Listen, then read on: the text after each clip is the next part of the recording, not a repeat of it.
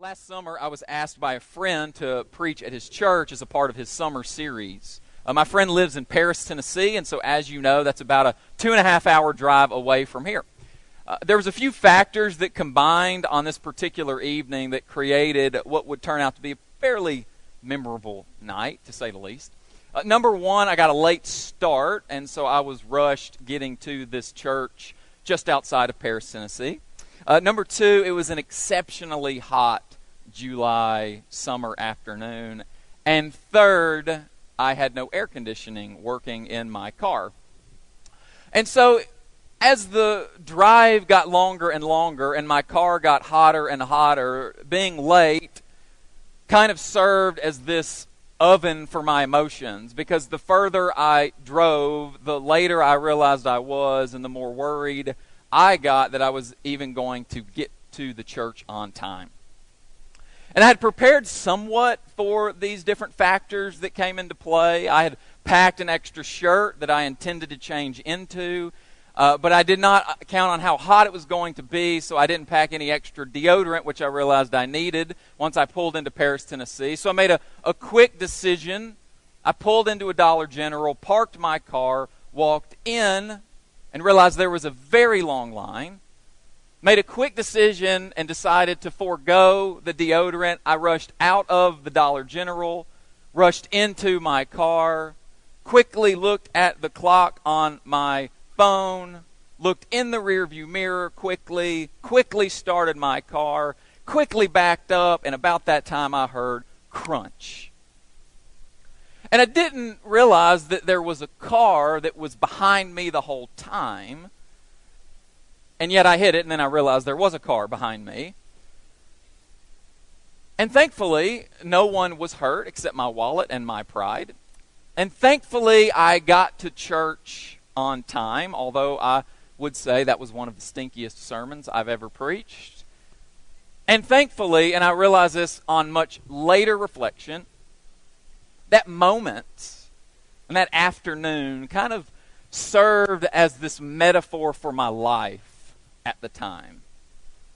Because I realized why I had gotten into a wreck on the drive home later that summer night. I got in a wreck because I was in a hurry, and so I grew impatient, and it caused me to wreck my car.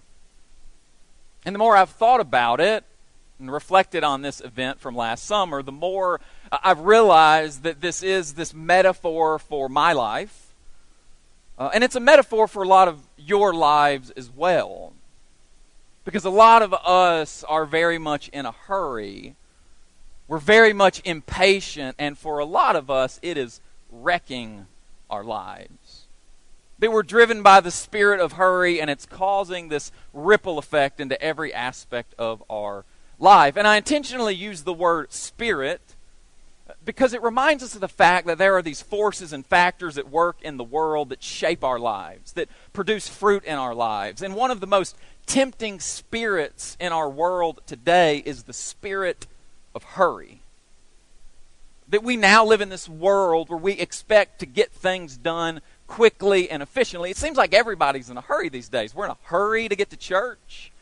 We're in a hurry to get to school. I've even known some people, not me of course, who on vacation will even hurry through their vacation.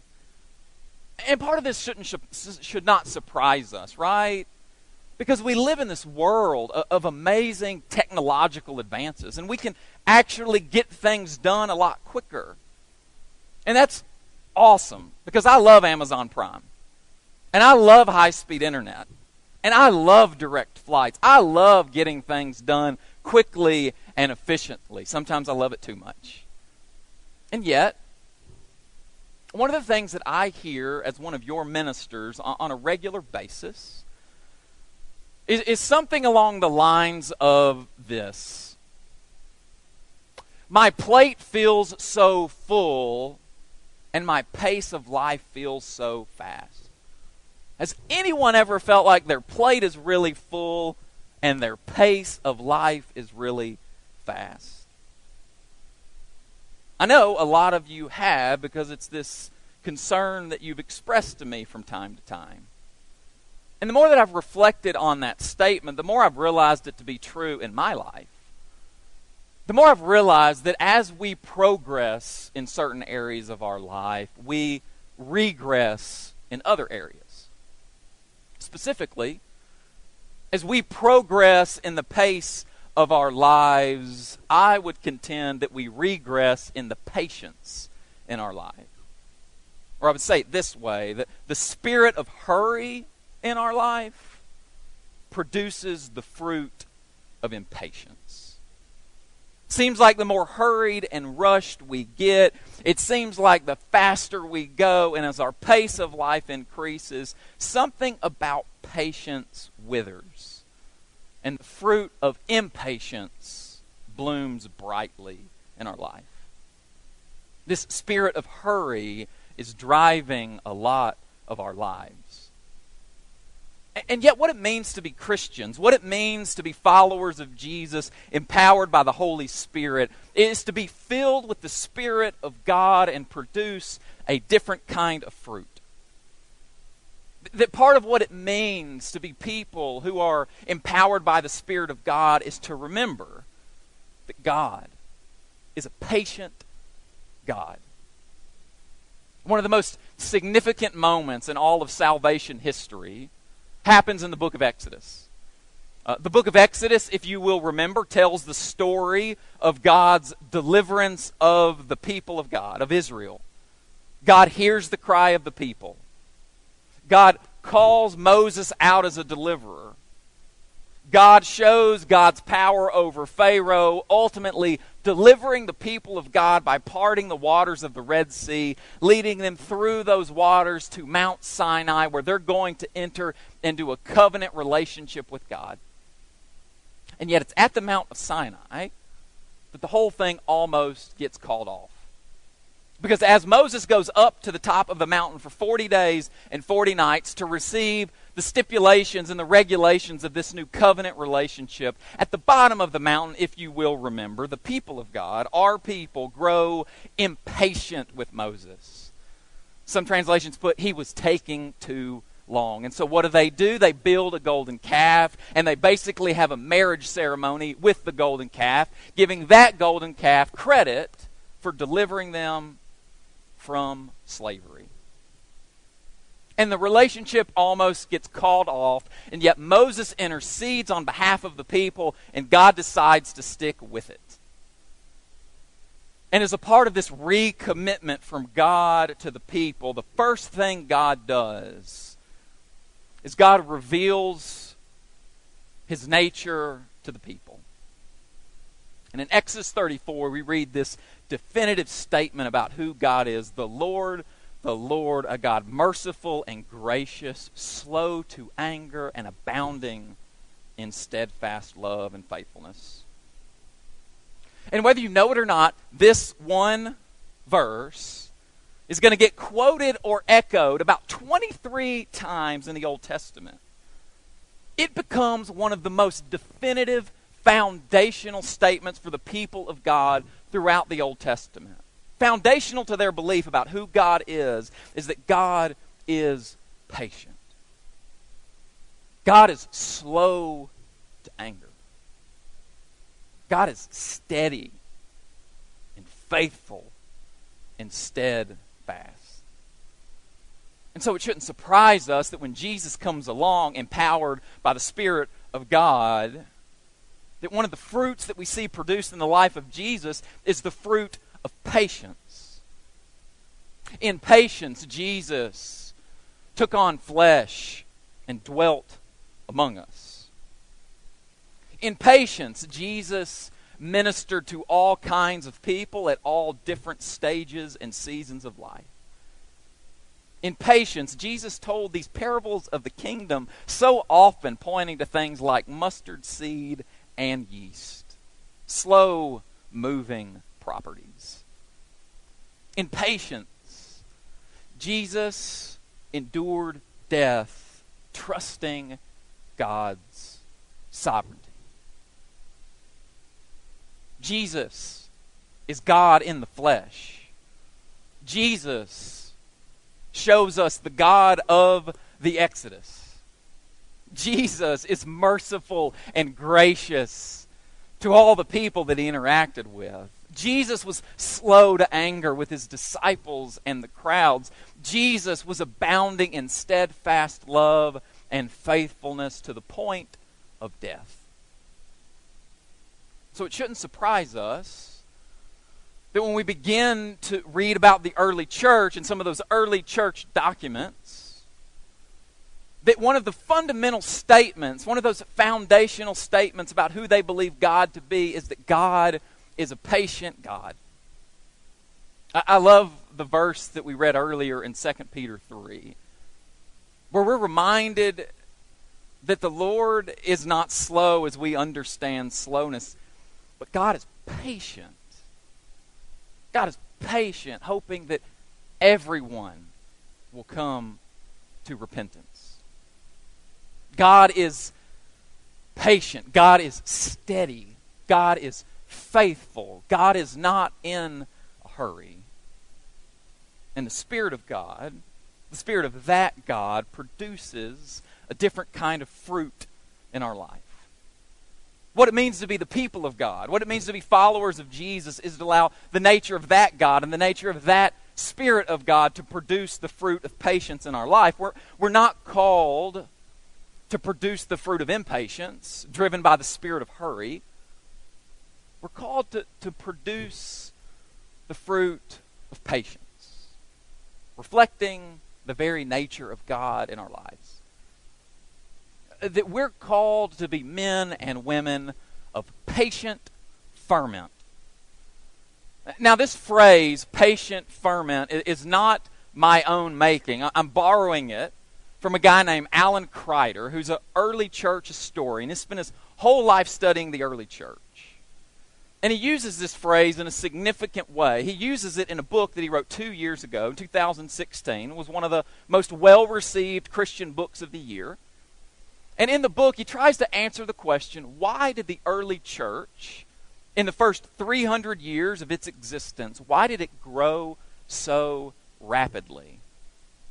Because whether you know it or not, in the first 300 years of the church's existence, it went from this small, minority, sideshow religion to one of the most expansive and influential religions in the entire world, all in the matter of a few hundred years. And that's significant because it wasn't the mainstream. It wasn't what everyone was doing. It was considered a sideshow and a cult, and yet it experienced this amazing growth. And so Kreider writes a book to answer the question, why did that happen? And the title of the book gives the answer to the question. Title of the book is called The Patient Ferment of the Early Church, The Improbable Rise of Christianity in the Roman Empire. And his answer to the question boils down to these two words, patient and ferment. Regarding patience, as you see behind me, he says this: the Christians believed that God is patient and that Jesus visibly embodied patience. And they concluded that they, trusting in God, should be patient, not controlling events, not anxious or in a hurry, and never using force to achieve their ends. What's really interesting about the first 300 years of Christian history, one of the first documents that was written after the New Testament documents, was a document that was written on the virtue of patience. And what the early Christians constantly said is that patience is a uniquely Christian virtue. The earliest Christians thought that patience was one of the things that made them stand out against the culture of Rome around them. Let's just pause there a second. Can you imagine what our churches would look like today if we were passionate about being countercultural in things like patience? Patience as this uniquely Christian virtue. The other word that Kreider uses in that title is the word ferment. And ferment is used more as a metaphor to describe that bubbling up energy that's not ever fully in our control. As some of you know, I like to make bread. It's one of my wife's favorite hobbies of mine. I actually made some bread this week in sermon preparation, and that's my wife's favorite kind of sermon preparation. When cooking is my sermon prep, she loves those sermons. And one of the things that I've learned about making bread over the years is I've grown interested not just in the product, the final loaf of bread, but I've gotten more and more interested in the process. The process before you actually put the loaf of bread into the oven. And if you realize this or not, if you've made bread, then you know that there's always some pretty basic key ingredients. You need some flour, you need some warm water, you need some honey, and you always need some, there you go. I knew y'all could rise to the occasion and give the right answer. You always need yeast, and the reason why you need yeast is because it starts the fermentation process. And if you know anything about fermentation, then you know that basically what happens is the yeast in that moment eats the sugars in the flour. And as the yeast eats the sugar that's released in the flour when it gets wet, it begins to release gas. It begins to bubble. And because of the texture of the bread, it holds the bubbles in, and that's why it causes the loaf to rise. Fermentation is, as you know, a slow process. If you've ever made a loaf of bread before, then you know that there is some waiting and some patience involved. It doesn't happen quickly. Fermentation takes some time, takes some patience. It takes trusting forces outside of your control. And over time, this practice of baking bread has become kind of a spiritual practice for me, because every time I do it, it forces me to slow down and acquire some patience. Because you can't rush the process if you want good textures and flavors. Every time I participate in that practice, I'm reminded of that posture of the early Christians. Patient ferment, patiently waiting, patiently trusting the work of God was moving in the world. Whether they could see it immediately or not, there was this trust and there was this patience. And it's that trust and it's that patience that we're called to have today. We're called to be people of patient ferment. People who produce the fruit of patience with our lives. And I think one of the key crucial things that we can do as Christians today is to cultivate some practices that help us to grow in patience. That we need to create avenues and access points where God can do transformative work in our life and produce the fruit of patience. And as a way to close this morning, I'm going to give you 3 ideas that I've experimented with before that have taught me through trial and error the ways of patience. Maybe one of these ideas will resonate with you as we try to grow and open ourselves to the fruit of the Spirit. Number 1, learn the art of the Sermon on the Mount. One of the things that's fascinating, if you read through Matthew 5, 6, and 7 over and over, it's that Jesus keeps pointing us to this God who is patient. Jesus keeps pointing us to this God who is steadfast and faithful to the just and the unjust. This God who patiently provides in the same way that he provides for the birds of the air. And what's interesting about the practices that Jesus lays out, the ways of living, don't retaliate, pray for your enemies, be generous, go the extra mile, pray and fast behind closed doors. The thing about all of those practices is once you begin to practice them, you'll begin to realize that those practices teach us to trust in a particular God. A God who is steadfast and steady. Idea number 2, learn the art of slowing. Learn to slow down. And sometimes this can be challenging, like getting in the longest line at the grocery store on purpose. Sorry, ClickList fans. Maybe it's waiting in the doctor's office without looking at any magazine.